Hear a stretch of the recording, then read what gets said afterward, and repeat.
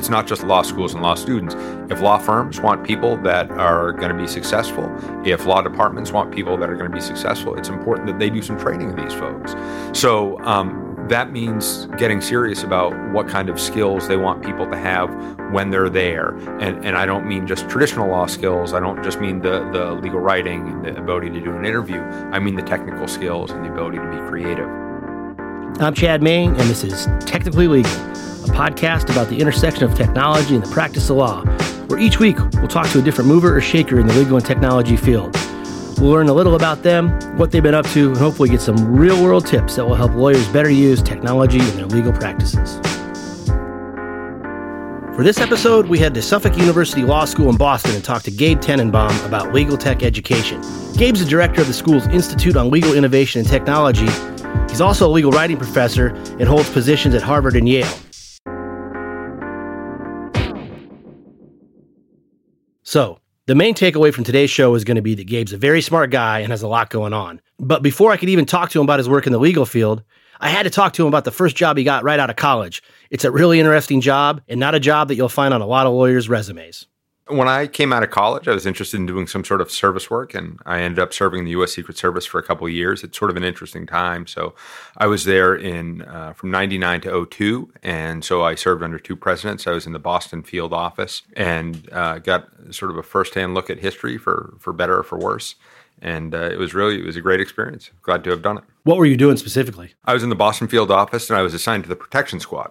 So that meant that the squad protected foreign dignitaries that came to Boston, and a lot of my work was getting ready for visits. Sometimes that meant making sure literally the equipment was ready for visits. Other times it meant going out with others and interviewing people that had made threats to make sure that they weren't going to do anything bad. After Gabe left the Secret Service, he got involved in the legal world. He started as a paralegal in a Boston law firm and took night classes at Suffolk Law School. When he got his degree, the firm hired him as a litigation associate. But there was something at Suffolk that was pulling him back. Gabe left the practice of law and was hired by the school to teach legal writing. Ultimately, his responsibilities came to include oversight of the school's legal tech program. I was hired as a legal writing professor, and over time, my responsibilities have morphed pretty significantly. But legal writing, it's interesting. I tell people I'm interested in the things that are very, very easy to automate and the things that are very, very difficult to automate, right? So I really like things like expert systems and document assembly and coding on the one end, but I'm also quite interested in things like creativity and empathy and how people make judgments. So legal writing is sort of on one end of the spectrum for the most part, the stuff that's hard to emulate with computers. And I became increasingly interested with the computerized stuff over time, and the shift in my responsibilities has gone along with it. When did legal tech become an emphasis at Suffolk in earnest? In 2013, we launched a program that I now run. The founding member was Andy Perlman, who's now our dean, was then a workaday professor teaching professional responsibility and other topics. And he went to our then dean, Camille Nelson, who's now at American University in DC, and said, look, this is where I think things are moving. I think we should start this program. So in 2013, we started this concentration, and the concentration has been growing ever since. The official name for Suffolk's legal tech program is the Legal Innovation and Technology Institute. The institute is divided into three programs. For the law students at Suffolk, there's an academic concentration on legal tech. There's also a lit lab that students participate in that helps legal aid organizations. And finally, there's an online program open to legal professionals where they can earn a legal tech certificate. The parent organization is the Legal Innovation and Technology Institute, and that has a board of outside advisors who are prominent people from the legal industry who have helped us shape this program. And it involves some student-centered things, including an academic concentration. It's like you might have had an undergrad major. You can have a law school major in legal innovation and technology. And there's a set of courses and experiences that go with that. So the students that are in the concentration take about half a dozen courses. They get an internship in legal tech. They do some research in legal tech, and they get this certificate along with their JD. We also have a Legal Tech Student Association, which is just for students generally interested in legal tech, many of whom are in the concentration, but not necessarily. And there are over 100 students in that group, and they run events. One of the really interesting events that we had not long ago was a design thinking event that Liberty Mutual Insurance, which is a huge Massachusetts-based company, sponsored. So going back to the law school program, you said it's kind of like a major or an emphasis for law students. What classes are they required to take as a law student to get the legal tech emphasis? There are 3 classes that all students in the concentration have to take. So one is called Lawyering in an Age of Smart Machines, which is a class about using software to be more efficient in legal practice. And that was pioneered by Mark Lauritsen, who is someone who's mentored me, and he was a pioneer in document assembly work and remains at the center of that scene. And he created that class and actually ultimately handed it to me. The second one is called 21st Century Legal Profession. That's all about new business models for the delivery of legal services. So basically, it teaches people how to do everything to make money in the legal business except for how to bill hours or do a contingent fee.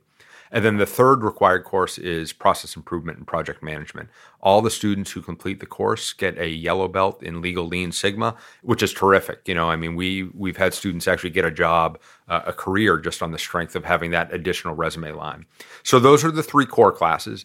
And then there is a set of probably 25 different electives that students can choose from. Not everyone's offered every semester, but they're all offered during the students' time here. And they're everything from small firm law practice management to doing things like being a clinical innovation fellow in our clinics, rather than a traditional clinic where all 8 of the students just are, student public defenders. We now have a 9th student attached to them who does a 50% caseload doing the traditional work and a 50% caseload doing innovation work for the clinic, making the clinic work more efficiently as if it's a law firm. So these are all the sorts of experiences that students can get, and they're wide ranging. I mean, they every sort of stripe of student interest, because a lot of the students see the value in legal innovation and technology, but they say, well, what am I going to do with that? I'm going to go be a government lawyer. Well, there are things you can do as a government lawyer that will help you with the skill. Other people say, I don't know if I want to be a practicing lawyer. I might want to be a HR executive, or I might want to be an entrepreneur. Well, we have classes that will help you in that space too. So the concentration for the law students, you said there's also an internship piece. What types of internships are they doing? All sorts of internships. They've been fascinating. So General Electric just moved to town. They have a really powerful legal ops group. We've placed several students at GE.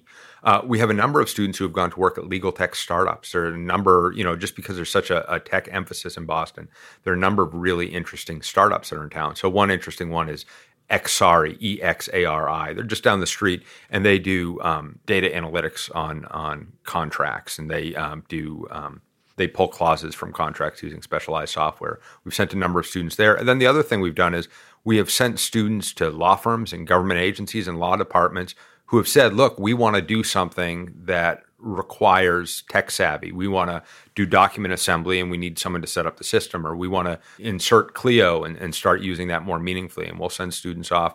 And as long as their role requires them to use tech skills or do something innovative, it qualifies for the internship.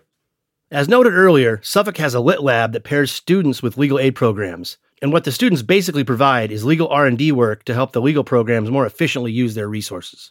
We have a new project called the LIT Lab, Legal Innovation and Technology Lab, which is run by a man named David Colarusso, who we fished away from the local public defender's office. David's a data scientist. He's worked as a professional computer programmer and as a trial attorney for the public defender.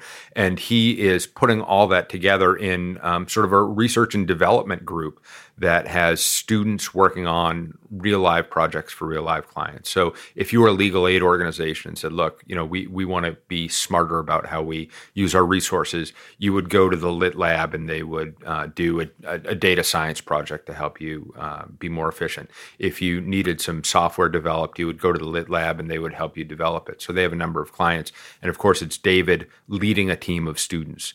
Finally, the third part of the Suffolk Legal Innovation and Technology Institute is the online Legal Tech Certificate program offered to legal professionals who want to learn more about the way technology is changing the law.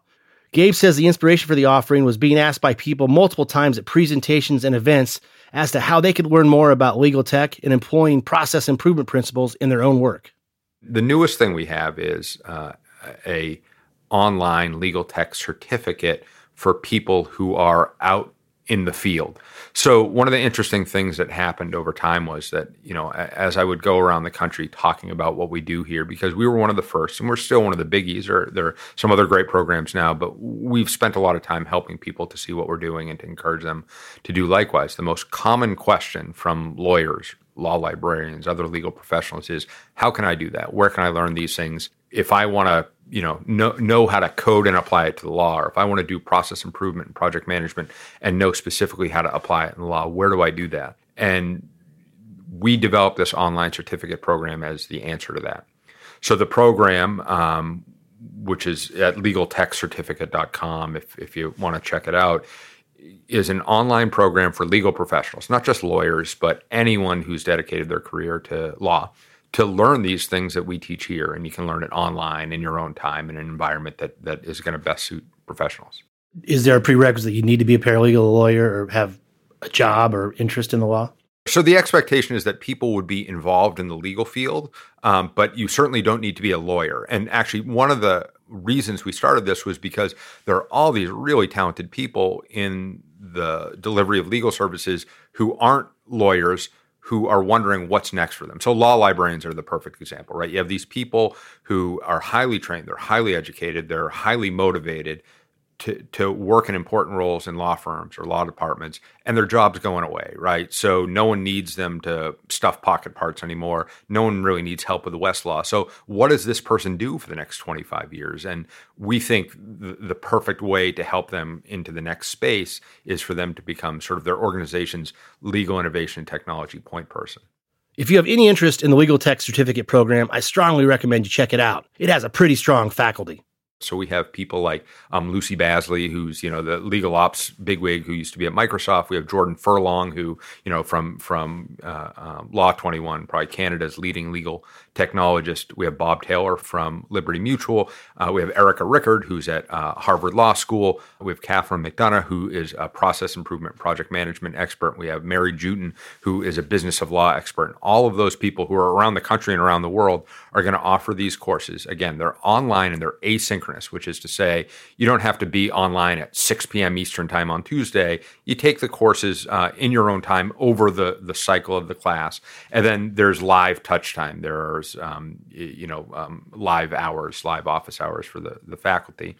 When someone completes the 6 courses, they've earned the Legal Tech Certificate. And the classes are things like one class called Legal Tech Toolkit, which teaches people to use the hands-on stuff, to actually use software. We have a course called Design Thinking for Legal Professionals. We have a process improvement, legal project management. So they're classes to get people from sort of the way law was once practiced to the way that it is starting to morph into being practiced. We'll get back to my talk with Gabe in just a few minutes. And before I forget, Gabe sends around a weekly legal tech newsletter that's really good called Lawtomatic. If you want to subscribe, there'll be a link to do so on the episode page at tlpodcast.com. Now it's time in the podcast for our segment where I sit down with a legal tech founder. Today we're talking to Rick Merrill, the founder of Gavalytics. That's an AI-powered database with insight about judges. Rick, thanks for your time today. So tell us a little bit about Gavalytics. Yeah, so thanks for having me. Gavalytics is a state court judicial analytics software service, and that's a bit of a mouthful, but basically what we do is we tell litigators what state court judges do and why. And the way we do that is we've spent a bunch of years and millions of dollars on aggregating litigation records from a whole bunch of different state court jurisdictions, mostly here in California, soon in other states as well. And we've aggregated this very, very messy data set of records, and we've built out a team of software engineers and data scientists who've written really, really sophisticated artificial intelligence software that reads this huge morass of state court records. And then we've discovered really interesting patterns and judicial tendencies and that sort of thing. And we put all of that into an easy-to-use software package where lawyers can very quickly determine if a judge is good or bad for their client, if a judge likes or dislikes a particular type of motion or a particular type of case or a particular type of party, and so on. The product does a whole bunch of different things, but really at a high level, what it is an insight engine. It gives you insights that were never before available into state court judges, and specifically what they do and why, down to the level of individual motion practice. And just recently, we've added a number of really interesting things. One is we added arbitrators. And so to the extent that your arbitrator is a retired Superior Court judge, which at least here in Los Angeles is a very common path, to the extent that your arbitrator is a retired judge, we have all of their data from when they were on the bench. And so we can tell you what that arbitrator used to be like while they were a judge. So the value there is obvious. Instead of just guessing about what your arbitrator is likely to be like, you can instead infer that, well, if this person was very defense-friendly and like granting summary judgment motions and so on while they were on the bench, the odds are high that that person is still that way as an arbitrator. So we do that. Another thing that we did that litigators are very fond of right now is we added a searchable trial court order database. And so we right now have hundreds and hundreds of thousands of actual trial court orders from various courts from around California, and we've put them into a database where lawyers can search under a particular judge's name or a particular motion type. And what's the backstory behind Gavalytics? What inspired you to create the company? Yeah, great question. I get asked that a lot. So I'm a former litigator. I come from the big law firm world. I spent about 6.5 years at Greenberg Traurig here in Los Angeles. And I was a real estate litigator, and so most of my practice group's litigation was in state court as opposed to federal court. And here in California, state courts can be a little bit of the Wild West. You know, it's not like an Article III judge, that you get at the federal district court where they generally are pretty bright and have to be confirmed by the Senate and all this. You don't obviously get that for state court. And although I'm sure most judges mean well, you really don't know what you're going to get. Their rulings can be all over the map. Some are bright, some are not bright, and everything in between. Some are fast, some are slow. And litigators know these things based on just intuition or experience, but you only know them really at best at an anecdotal level. And so you end up just sort of litigating in front of Judge A in the same way that you would in front of Judge B, even though Judge A and B might be radically different from one another in terms of their judicial philosophy or their preference for certain types of parties or certain types of motions. And so that has real-world consequences. And so for me, in my litigation career, we had 2 cases go to trial in my 6 years at Greenberg, and neither case went our way at the trial court level. We could not have lost worse. And these were bench trials.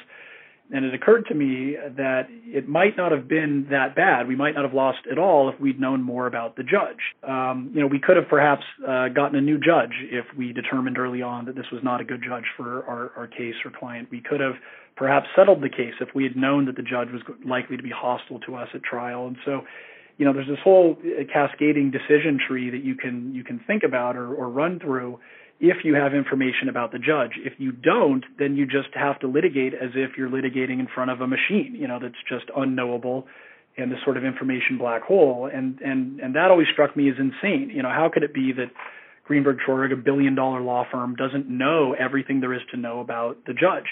And it turns out it's not in any way Greenberg's fault.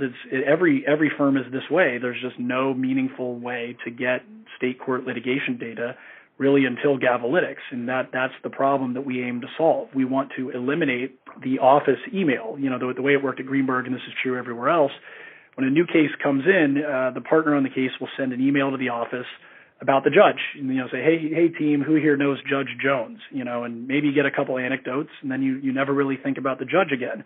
And that always struck me as wrong, and it is wrong, and it's wrong because we here at Gavalytics have proven empirically that judges are just radically different from one another. And if you know in advance the judge likes granting discovery motions, you can steer your discovery to in that direction. If you know the judge hates pleading motions, maybe you don't waste your time with motions to strike, or maybe you write them or argue them a little differently. You can use your inside knowledge of the judge to set you apart. The Daily Journal, which is a daily legal newspaper here in California, did a great cover story about us back in January, and it quoted a partner from one of our clients. Arella Manella is a client of ours, and they quoted a lawyer from them, a litigation partner, who mentioned that he used Gavalytics in a pitch for business it was able to show the general counsel for this particular company all this inside information they had about the judge, and it blew the general counsel away, and they got the case, and in part because of Gavalytics. And so it's a meaningful litigation advantage, and it's also a meaningful business advantage. And so anyway, just wanting to have those tools when I was litigating, but not being able to get them because they didn't exist, it's exactly that led to the start of the company. That's interesting. It's really interesting. So obviously, the tool is for litigators, but is it for all litigators, or is there certain niches that you focus on? Who's it best suited for? Who's Gavalytics best suited for? Sure. So at the moment, we are a California-only product. We do not cover other states or federal courts yet. We are actively working on other jurisdictions outside of California, so stay tuned for that. But at the moment, it is geared towards litigators in California who are in the California Superior Court system. And how can people find out more about the product? Yeah, they can find out more by going to Gavalytics.com. They can call our office here, which is 310-314-0179. We're pretty easy to find. You can Google Gavalytics. You can Google California Judicial Analytics. We write a lot. You can look at LinkedIn. There's lots of material we put on LinkedIn. We write a blog. We're pretty easy to find on the internet. And the name of the company, again, Gavalytics, GAVELYTICS.com. Okay, let's get back to my talk with Gabe Tenenbaum of Suffolk University School of Law. Since Gabe is in the thick of legal tech education, I asked him whose responsibility it really was to ensure that lawyers keep up on changes to the practice of law that are caused by changes in technology. Is it law schools? Is it law firms? Is it bar associations? His answer, all the above.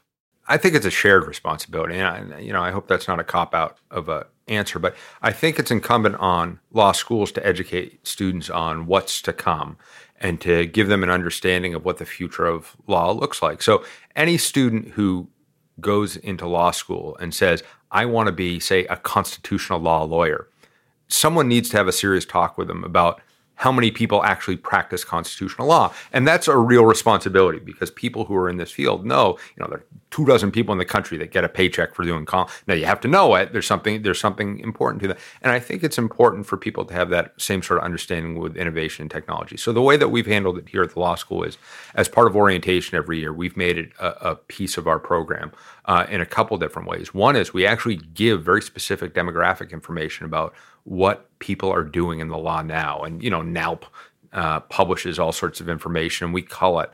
And we give people a pretty serious, sober view of where the jobs are and where the jobs are going. So we make it a focus of telling students this is what's happening in law. And then from there, we try to give students the opportunity to be responsible about it.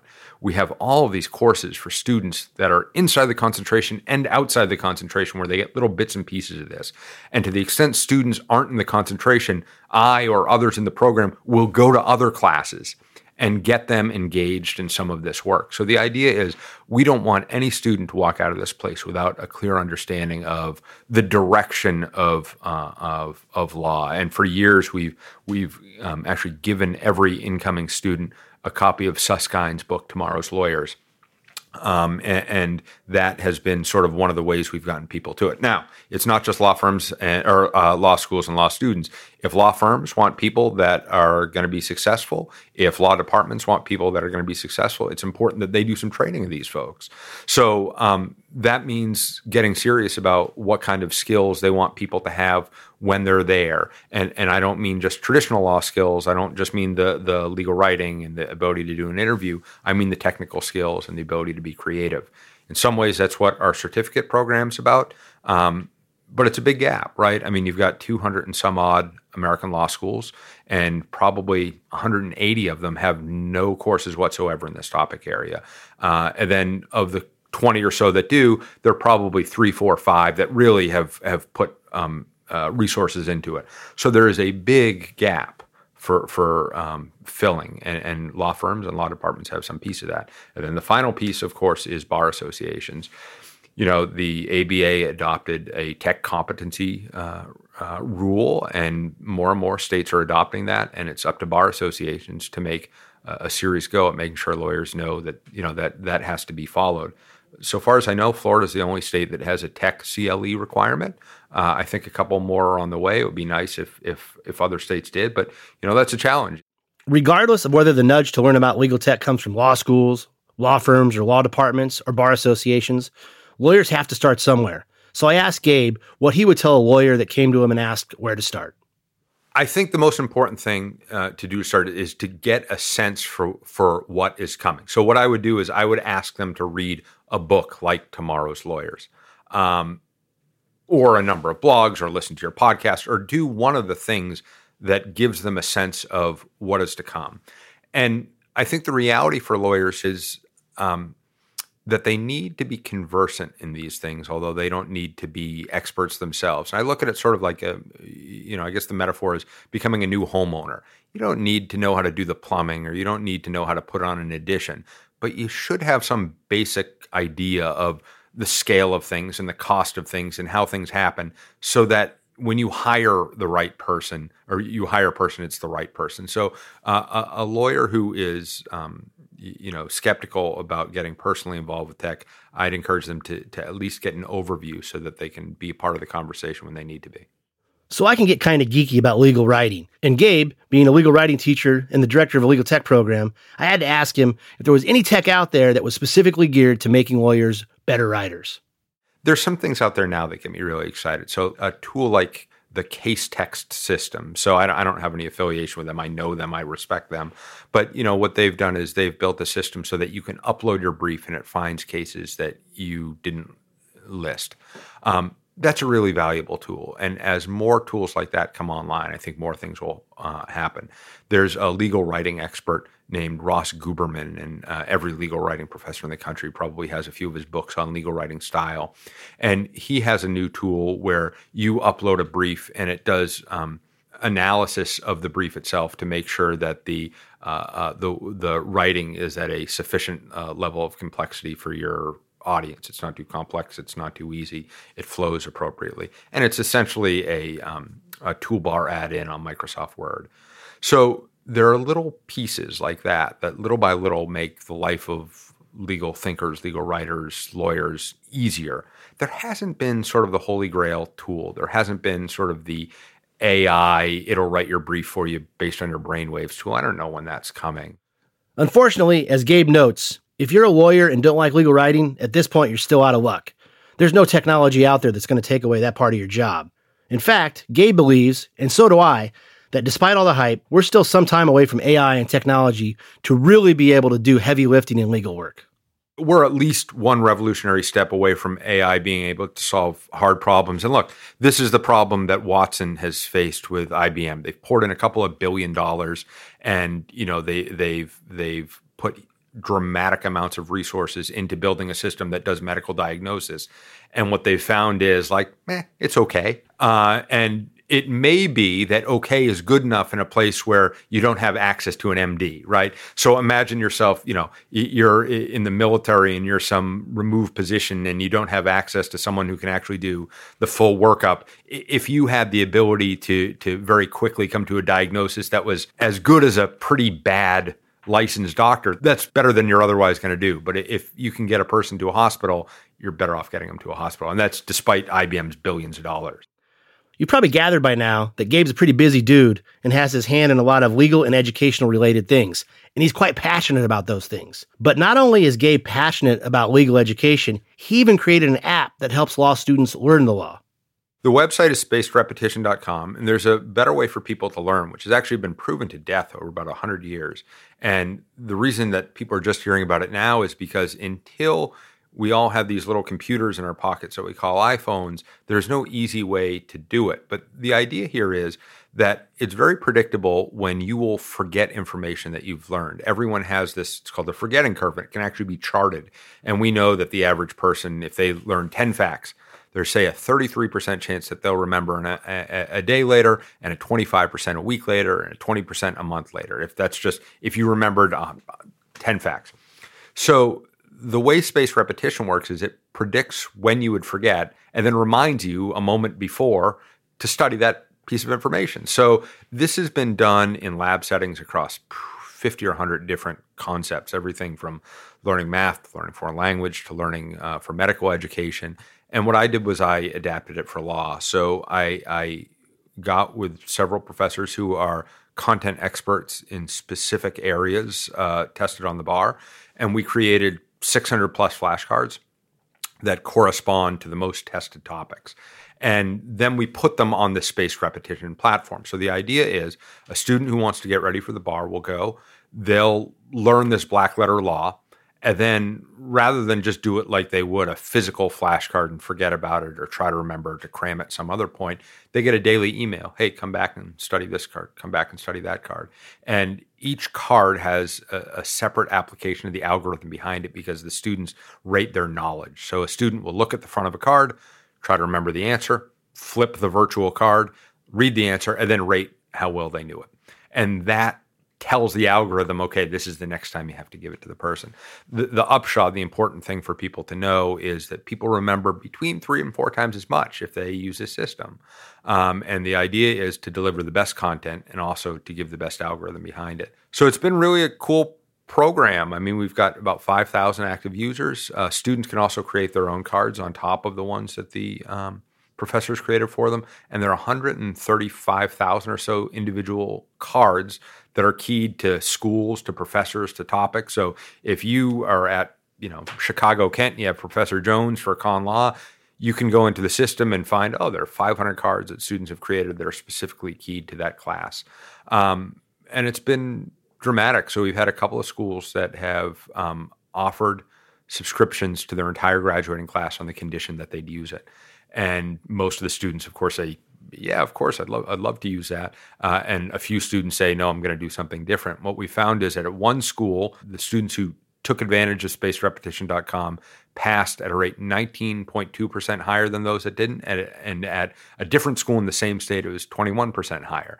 So we've seen, empirically testable, improvable results from it. It's been really cool. So it's used for both for the bar exam and also for law school courses? Absolutely. And incidentally, one of the things that interests me is using this sort of information in the practice of law too. So let's imagine you're a new DA and there's 10 cases that you have to remember to deliver a bail argument. It could be used as a training tool. And then the other thing is that there are interesting ways to modify it. Let's say you're a partner at a law firm and you meet a lot of people and you want to just have them in your memory banks. You could very easily attach a photograph of that person and 3 facts about them into the system. And every day you do 2 or 3 cards. And ultimately what happens is you have this sort of encyclopedic knowledge of thousands of people because you just spend a couple of minutes a day on it. It doesn't take very long. 10 minutes a day is the max we ever ask of anyone. So Gabe is doing some pretty cool and important stuff, but we ended the interview talking about what might be his crowning achievement to date.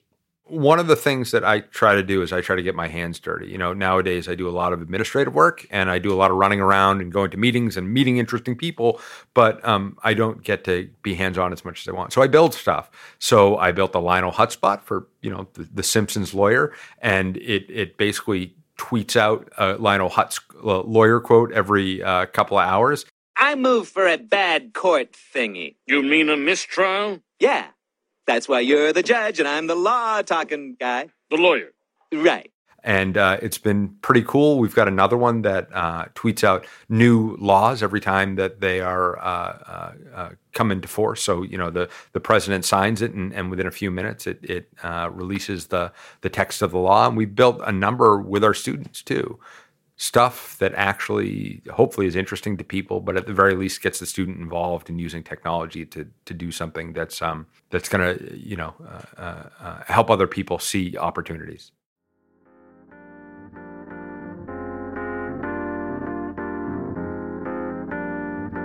So that's all we have for today. Hope you enjoyed it. If you want to subscribe, you can check us out on any major podcast platforms such as iTunes, Google Play, or Stitcher.com. If you want to get a hold of me, you can shoot me an email at cmain@percipient.co. Hope you tune in next time where we sit down with Zach Abramowitz. And among other things, we talk about law firms developing tech. Until next time, this has been Technically Legal.